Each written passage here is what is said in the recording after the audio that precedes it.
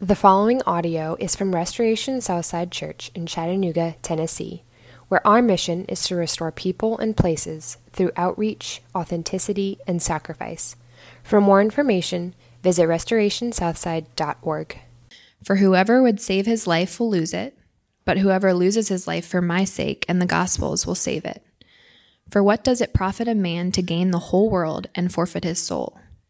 For what can a man give in return for his soul? For whoever is ashamed of me and of my words in this adulterous and sinful generation, of him will the Son of Man also be ashamed when he comes in the glory of his Father with the holy angels. And he said to them, Truly I say to you, there are some standing here who will not taste death until they see the kingdom of God after it has come with power. This is the word of the Lord. You may be seated. If you are in kindergarten through 5th grade and you would like to go to the children's church, please join our volunteers over by the Kids Zone sign. If this is your child's first time in children's church, please go with them so we can get them checked in.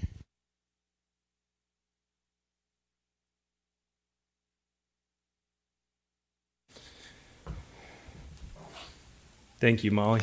If this is your first time, again, my name is Jared, and I'll be just outside those doors after we're finished here this morning. And I would love to personally meet you. We love to know our people here.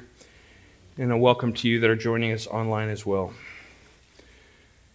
It's an interesting passage that we have ahead of us because last week we just had the turn in all of Mark. Essentially, Jesus has been trying to get his disciples to decide who it is that they think he is. Who it is.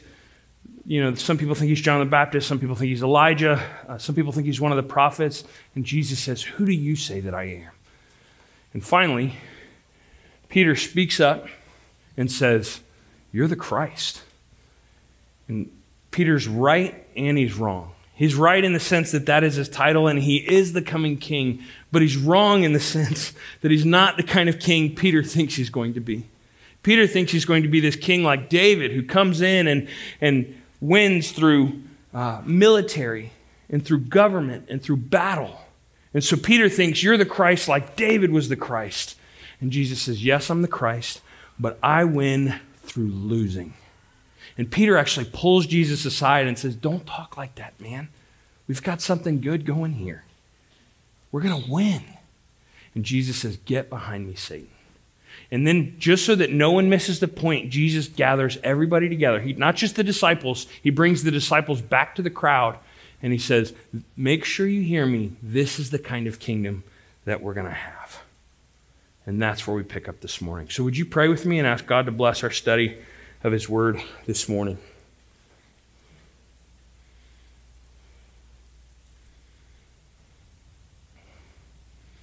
Lord, would you have mercy on me, a sinner. You've been so kind to us. This baby church plant. And in a very short time, God, you've blessed us. I pray that your Spirit would be powerfully at work here this morning. That for those who don't even know why they're here, that you would encourage them and comfort them. That you would give them new life. Father, for those of us who are discouraged or limping, we ask that you would fill us with hope, that you haven't for 1 second forgotten us. Father, for those of us who need life for the first time, we ask that you would move powerfully.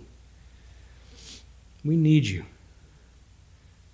Would you move this morning by your Holy Spirit powerfully? It's in Jesus' name that we pray. Amen. Some of you may watch the show Parks and Rec. Parks and Rec is hilarious.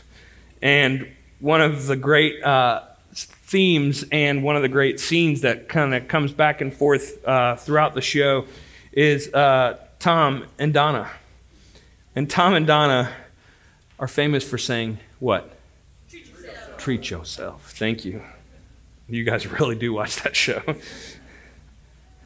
Once a year, Donna and I spend a day treating ourselves. And what do we treat ourselves to? Clothes, treat yourself. Fragrances, treat yourself. Massages, treat yourself. Mimosas, treat yourself. Fine leather goods, treat yourself. It's the best day of the year. The best day of the year. You see, we're good at being kind to ourselves, to making much of ourselves. Or how about this? When the iPhone 10 came out, it's this commercial with all these young, attractive faces, and in the background, do you remember whose voice it was? It was old footage of Muhammad Ali. These pretty faces showing on the screen, and you hear, "I am the greatest. I am going to become champion of the universe. Me with my beautiful, colorful personality. I'm good looking, clean living, cultured, and I am modest. I am so modest that I can admit my own fault. And my only fault is I don't realize how great I really am. Because I am great, I am the greatest." And we can smirk at Tom and Donna. We can smirk at Muhammad Ali. But each one of us wants to be great. Each one of us wants to make much of ourselves, to care for self. And in Jesus' kingdom, he does not promote selfies. He promotes the cross. Not only that he is going to take the cross, but he has the cross for us. In each one of our hearts, there's a side of us which says, avoid the cross, avoid the cross. And Jesus says, I've come for the cross, and those that follow me will take the cross as well. Well, let's look first at the call to follow Jesus and die to self. Verse 34, the call to follow Jesus and die to self. It says this, "And calling the crowd to him with his disciples, he said to them, 'If anyone would come after me, let him deny himself and take up his cross and follow me.'" But if you want to do what Jesus is doing, if you want to be about the business that Jesus is in, you have to deny yourself and take up your cross and follow me. This flies right in the face of what Peter's saying. Peter's saying we have an opportunity here, Jesus, to make much of ourselves. We have an opportunity to win. And Jesus says, let's make ourselves small and let's lose for the sake of others. What we're called to do is self-denial. Self-denial. Do you remember back in Matthew 4? The devil is trying to get Jesus to trip up. He's trying to get Jesus to sin, and he takes him out to the middle of nowhere, and he says he takes him to a very high mountain, and this is the devil showing Jesus all the kingdoms of the world in all their glory, and he said to them, "All these I will give to you if you will fall down and worship me." And Jesus said to him, "Begone, Satan, for it is written, you shall worship the Lord your God, and him only shall you serve." It's such a fascinating passage. I've always been confused by it because it seems like the devil is taking Jesus off and offering something that Jesus already has. He's saying you can have all the kingdoms of this world. But what the devil is doing there is he's saying, in fact, I'll give you all of these kingdoms and all of this glory, and I'll give it to you without a cross. All of this stuff is yours, and you don't even have to have a cross. And Jesus shoos him away. And Jesus tells Peter the kind of king that he's come to be is that he's going to be a king that suffers and is rejected and dies and raises from the dead. And Peter says, no. We can have a kingdom without a cross. We can have a kingdom without suffering. And Jesus says the same thing, be gone. And we want to avoid our cross too. It would be really nice if we could gather up Christians and those that don't agree and say, here's the best part about Christianity is every single thing about your life is going to get so much better. It's going to get so much easier. Everything's going to make so much sense. And if I told you that, I'd be lying to you. And you know it. Instead, when I gather you up and call you to follow Jesus, I say things are going to be hard and confusing and not make sense, and it won't always add up. Would you come and join me? It doesn't sell. That's why so much of the world is totally comfortable to have a crossless life or a Christianity without a cross. It's because people aren't interested in that. People aren't interested in a Christianity that has a cross. Sinclair Ferguson says it this way, that they think that the kingdom comes in power and majesty and glory, and instead Jesus comes, nobody knows where he's from. This tiny town, can anything good come from Nazareth? And the important people don't like him. And in fact, they don't like him so much that they kill him. And in fact, when they kill him, all of his friends have disappeared into the night and he dies alone. And that's the hero? That's the hero of this story. You see, we want it to come in power and majesty and glory. We want a church and a kingdom that's growing and powerful and has influence. But he calls us to come and die. One of my mentors said it this way. It's a long quote. I know it's hard to be read to, but hang in there with me. It's a good quote. Walking. Keep in step. This turns out to be one of the most challenging aspects of the Christian life. The simple repetitiveness of it. Left, right, again, over and over, all the way, every day, like a long walk uphill to the very end. We might prefer to fly. We may wonder if there are any shortcuts, and there are some. There are some shortcuts to the Christian life. But once you find out what they are, humiliation and suffering, you'll probably prefer to walk. That's what he's saying. He's calling you to a long walk that sometimes has humiliation and suffering. And that's hard news. I'm telling you, that doesn't sell like you'd like it to. But have you ever been near somebody who has been humiliated and suffered and walked the long road of following Jesus? I'll tell you, they're the kind of people you want to be around. They're the kind of people that change everything. They're the kind of people that listen attentively and love you without advice. They're the kind of people who give their lives away. They're the kind of people who speak with wisdom and compassion. Have you ever been near somebody that walks and suffers for Christ? Aaron found this week that Mother Teresa, one of the things that people don't know about her is that her feet were so marred that she could barely walk on them by the end. Because when they would come and take all of the donated shoes from all of the different churches and they would lay them out before the children and the other volunteers, that she would wait until the very end and pick the worst shoes that no one else would want, and she would wear those unless someone else needed it, and then she would go barefoot. A life like that gives of themselves for the sake of others is a beautiful life. But make no mistake, it's not an easy one. It's not an easy one. Sinclair Ferguson points out the fact that Peter had a hard time with this. Do you remember that when Jesus is asking him questions and Peter says, "We've left everything to follow you, man. Will there be nothing left for us?" He has this sense that we've given up a lot, and it doesn't seem like there's much good waiting for us. Yes, to follow Jesus is to follow in suffering and self-denial. Peter, who at one point says, "Will there be nothing left for us?" will later in his life and ministry say, "Because Christ suffered for you, leaving you an example that you should follow in his steps."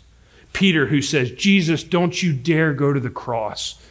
And then by the end of Peter's life says, "Okay, put me on the cross, but put me upside down because I don't deserve to die like my Savior died." Do you see a life transformed? That suffering is actually what will transform your life. And I know you felt that too. Jesus, I've left everything to follow you, and now you let my wife get a disease? I've left everything to follow you, and now I get fired at work?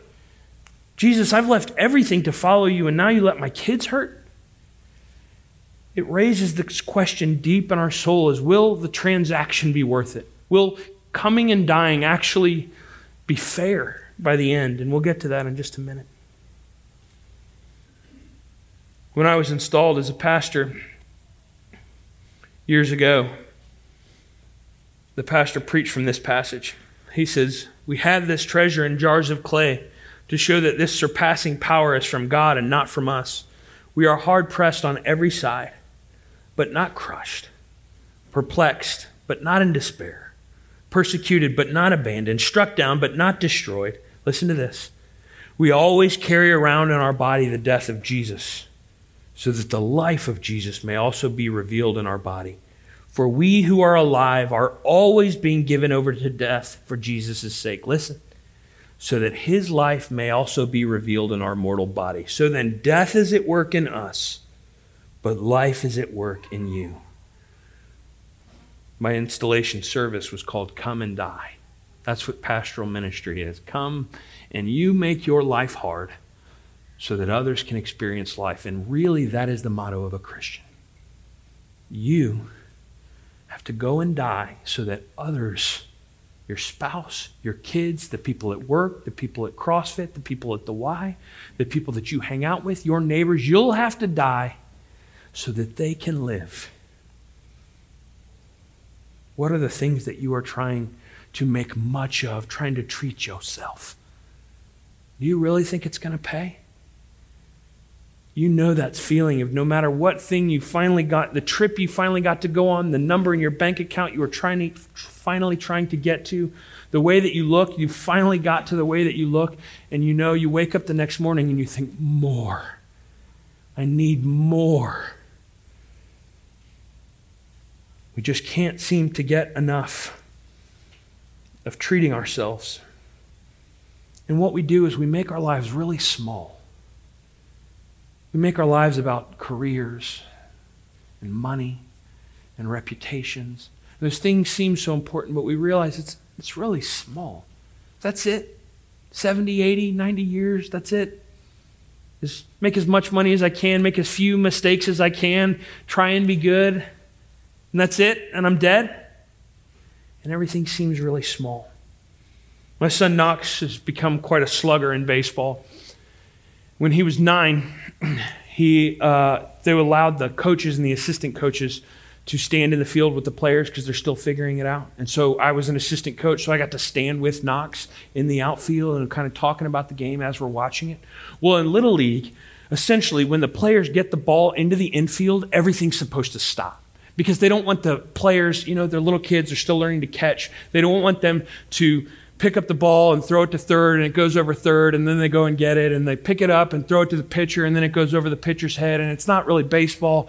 And so they're like, as soon as the ball gets to the middle, into the infield, everything's supposed to stop. Except this day, the coach, the third base coach on the other side, was cheating.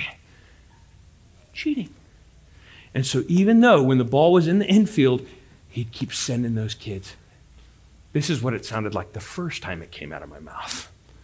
Hey there, coach, would you mind grabbing that kid and bringing him back to third base? He's actually not supposed to score. The ball is in the infield. And he kept doing it. So the second time it sounded more like this. Hey, coach, don't know if you don't know the rules. That kid's not supposed to leave third if the ball's in the infield. It's a rule. Mr. Umpire, you want to get involved here? That was the second time. The third time, it was like, hey, man, knock that off. Stop that. My 9-year-old son says, Dad, calm down. Here I am on a Little League baseball field, verbally assaulting a teenage a teenage umpire, and a dad from the other team. The things that we get ourselves to care about are just so small. Have you ever felt that way? I know that's a ridiculous example, but have you ever, what are the things in your life that if anyone was really watching, they'd be like, calm down. It's just money. Or calm down. It's just your reputation. Calm down. Calm down. It's just your appearance. It's not going to last forever. Calm down. But we end up making much of ourselves and much of these things. We would rather live to self. And we find ourselves in these ridiculous scenarios where we've built something up, we've gone all in on it, and then sadly we realize it can't hold us. That we weren't supposed to live for something so small. We were supposed to live for something more. We're supposed to deny self so that others can thrive. We live small so others can live big. We give up so that others can gain. Alistair Begg is one of my favorite preachers to listen to. in him reflecting on this passage, he said this: "Why do you think the song Billy Joel, My Life, made it so big?" Here's the lines: "I don't need you to worry for me because I'm all right. I don't want you to tell me it's time to come home. I don't care what you say anymore. This is my life. Go ahead with your own life. Leave me alone." It's just treat yourself. That we'll find as much life as tacking on as much things and much opportunities we had to make things big for us. And instead, Jesus says, make yourself small for the sake of others. Friends, if you're following Jesus, people watching your life should be confused. Really. If you're following Jesus, Christianity shouldn't make any sense to the people who are watching you. They're like, why do you do that to yourselves on Sunday morning?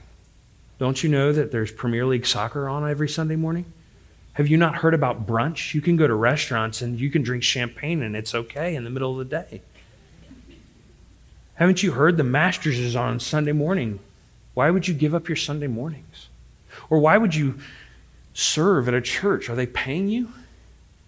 When you go and volunteer there, are you like getting hours or something like that? Why would you give your money to a place?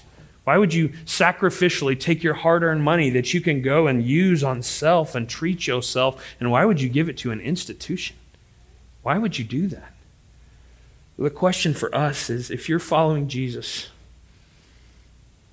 what is harder about your life because you're denying yourself and picking up your cross and following him?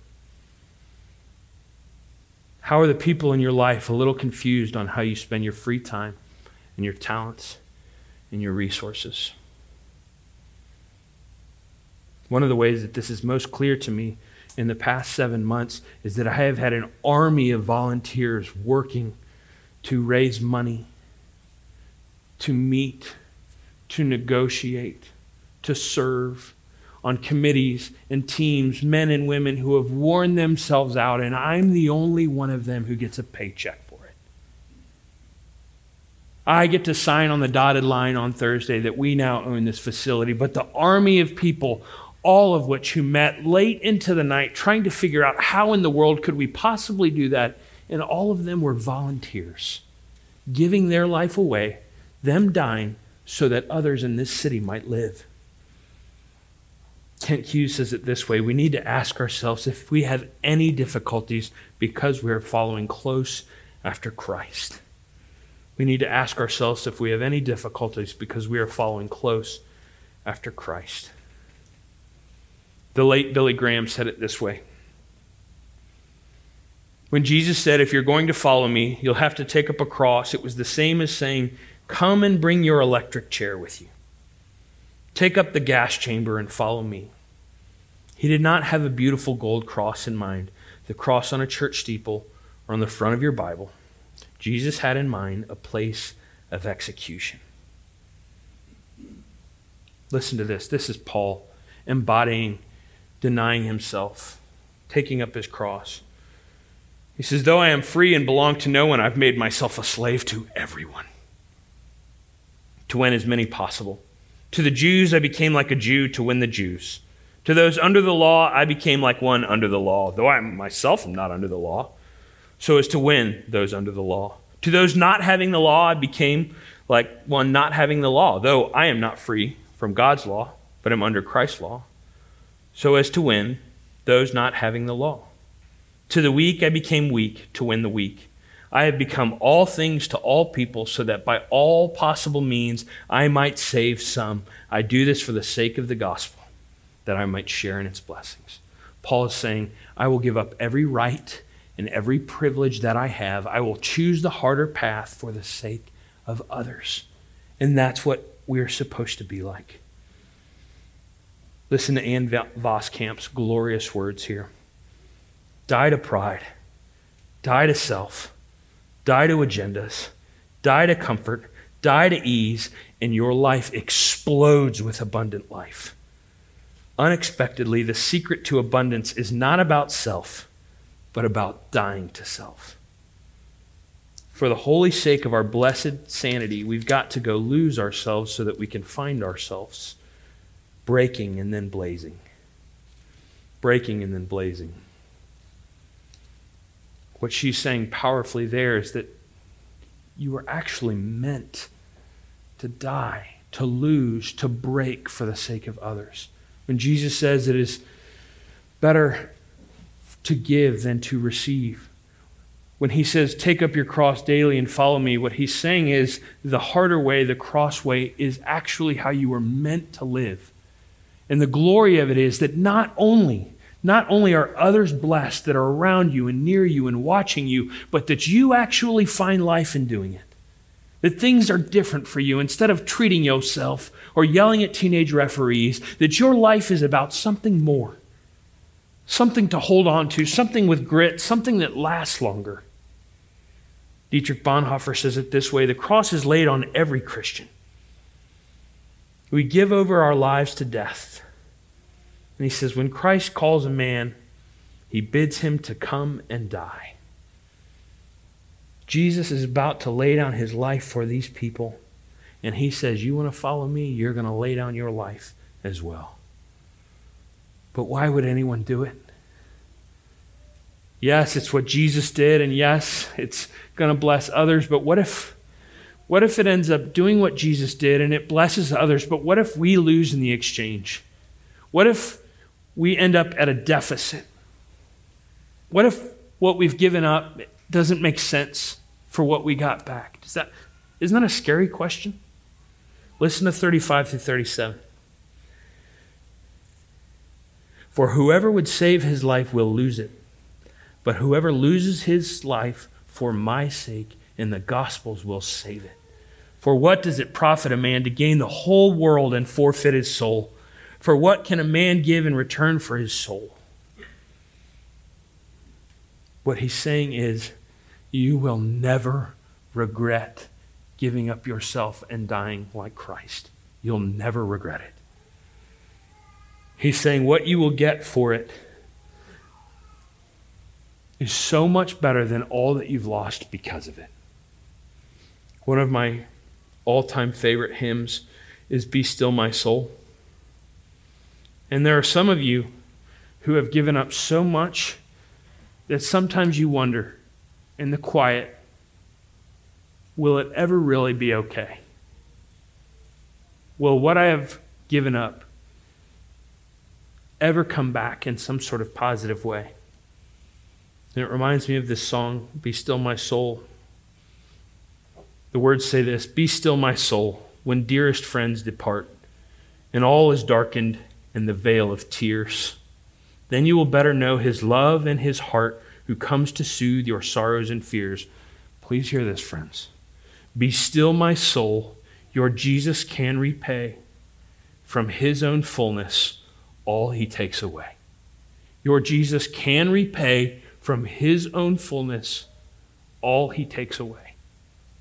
That means when you're standing in glory on that great day, and we are celebrating and we're singing with Hans and Franz, my God is so big and so strong and so mighty.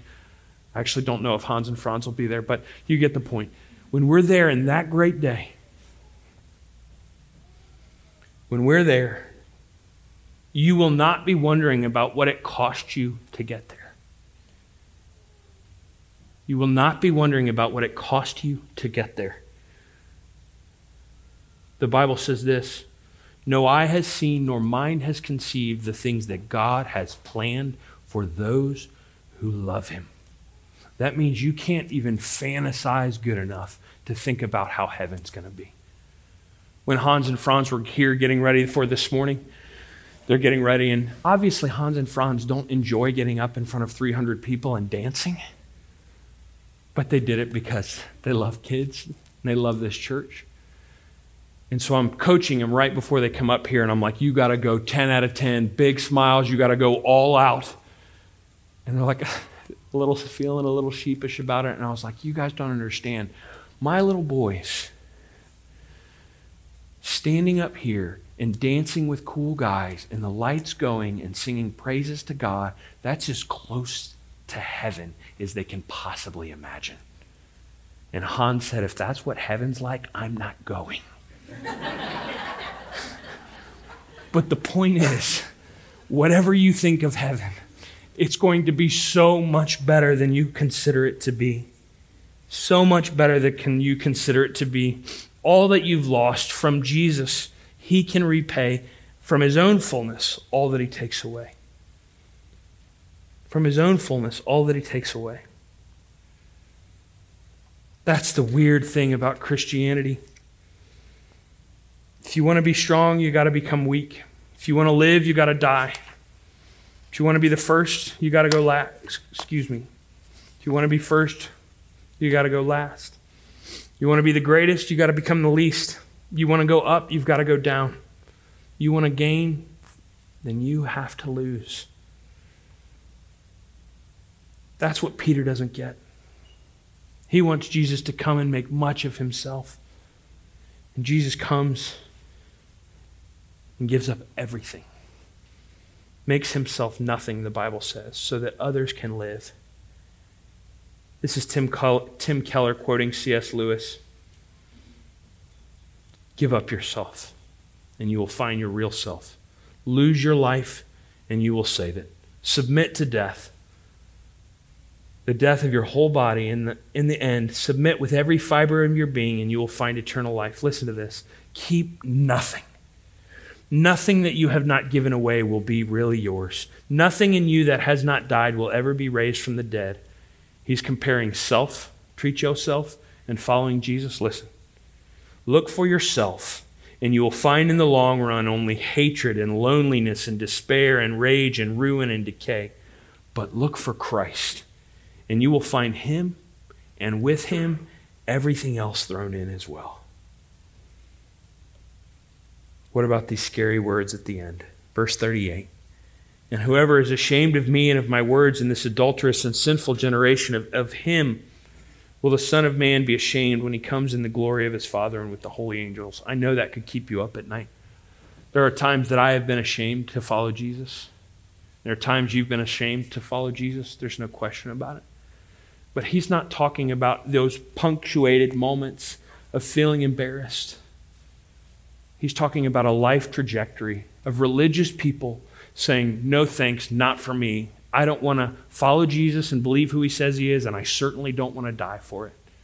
And how can I know that he's not just talking about those individual moments where we're all sometimes ashamed to be following Christ? Remember who he's talking to. Peter, in just a few chapters, watching his Savior be beat and tried unjustly, will be asked by a little girl, I know you. I know that you know him. You are with the carpenter. And he will say, I tell you the truth, I don't know the man. And that same Peter will someday stand and fight lovingly for the kingdom. That Peter will die for his own Savior. He'll be hung upside down. He's not talking about these moments we have that we're embarrassed. He's talking about the trajectory of a life that says, I don't care who Jesus is, and I'm certainly not going to die for him. Spurgeon says it this way. The one that prepares for the final death is to live little deaths that lead up to it. The one that prepares for the final deaths is to live the little deaths that lead up to it. Look for Christ, and you will find him, and with him everything else thrown in. Jesus is saying, if you want to follow me, I'm headed to the cross, and you'll end up going to the cross too. But what will come out of you going to your cross is that other people will find life. Your life will be about something better than treat yourself. And what is coming for you as a reward will heal your whole story.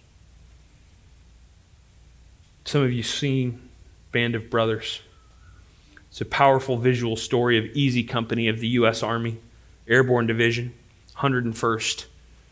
And at one point in the course of the story, we have this Lieutenant Spears.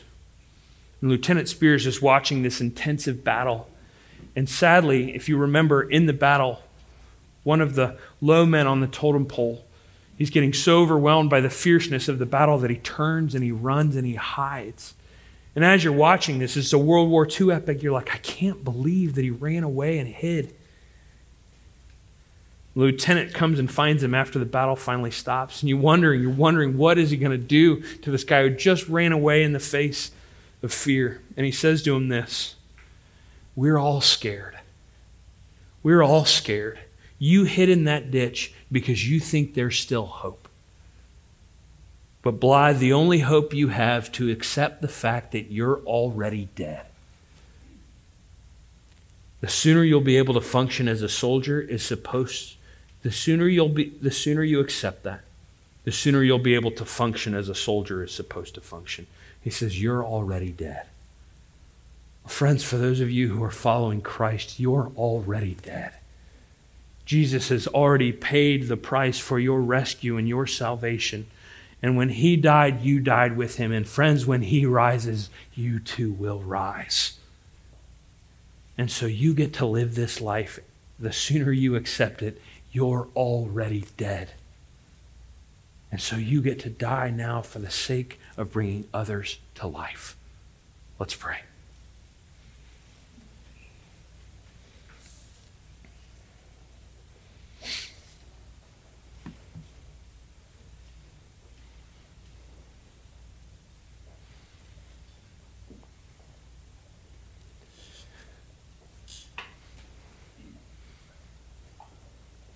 Father, would your Holy Spirit do work even now? For hearts who've never known, would you make them alive? For hearts who wandered off a long time ago, would you welcome them back with your warmth?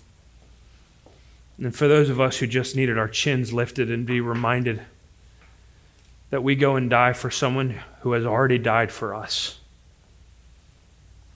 would you comfort us all? We thank you that you went the way of the cross, that Peter couldn't talk you out of it, that Satan couldn't talk you out of it, that you chose to go the way of the cross because of your love for us. Would you cause us to act like we're that loved, to live like that we're that loved, and go and love a dying world instead? It's in Jesus' name that we pray. Amen. Cross because of your love for us. Would you cause us to act like we're that loved, to live like that we're that loved, and go and love a dying world instead? It's in Jesus' name that we pray. Amen.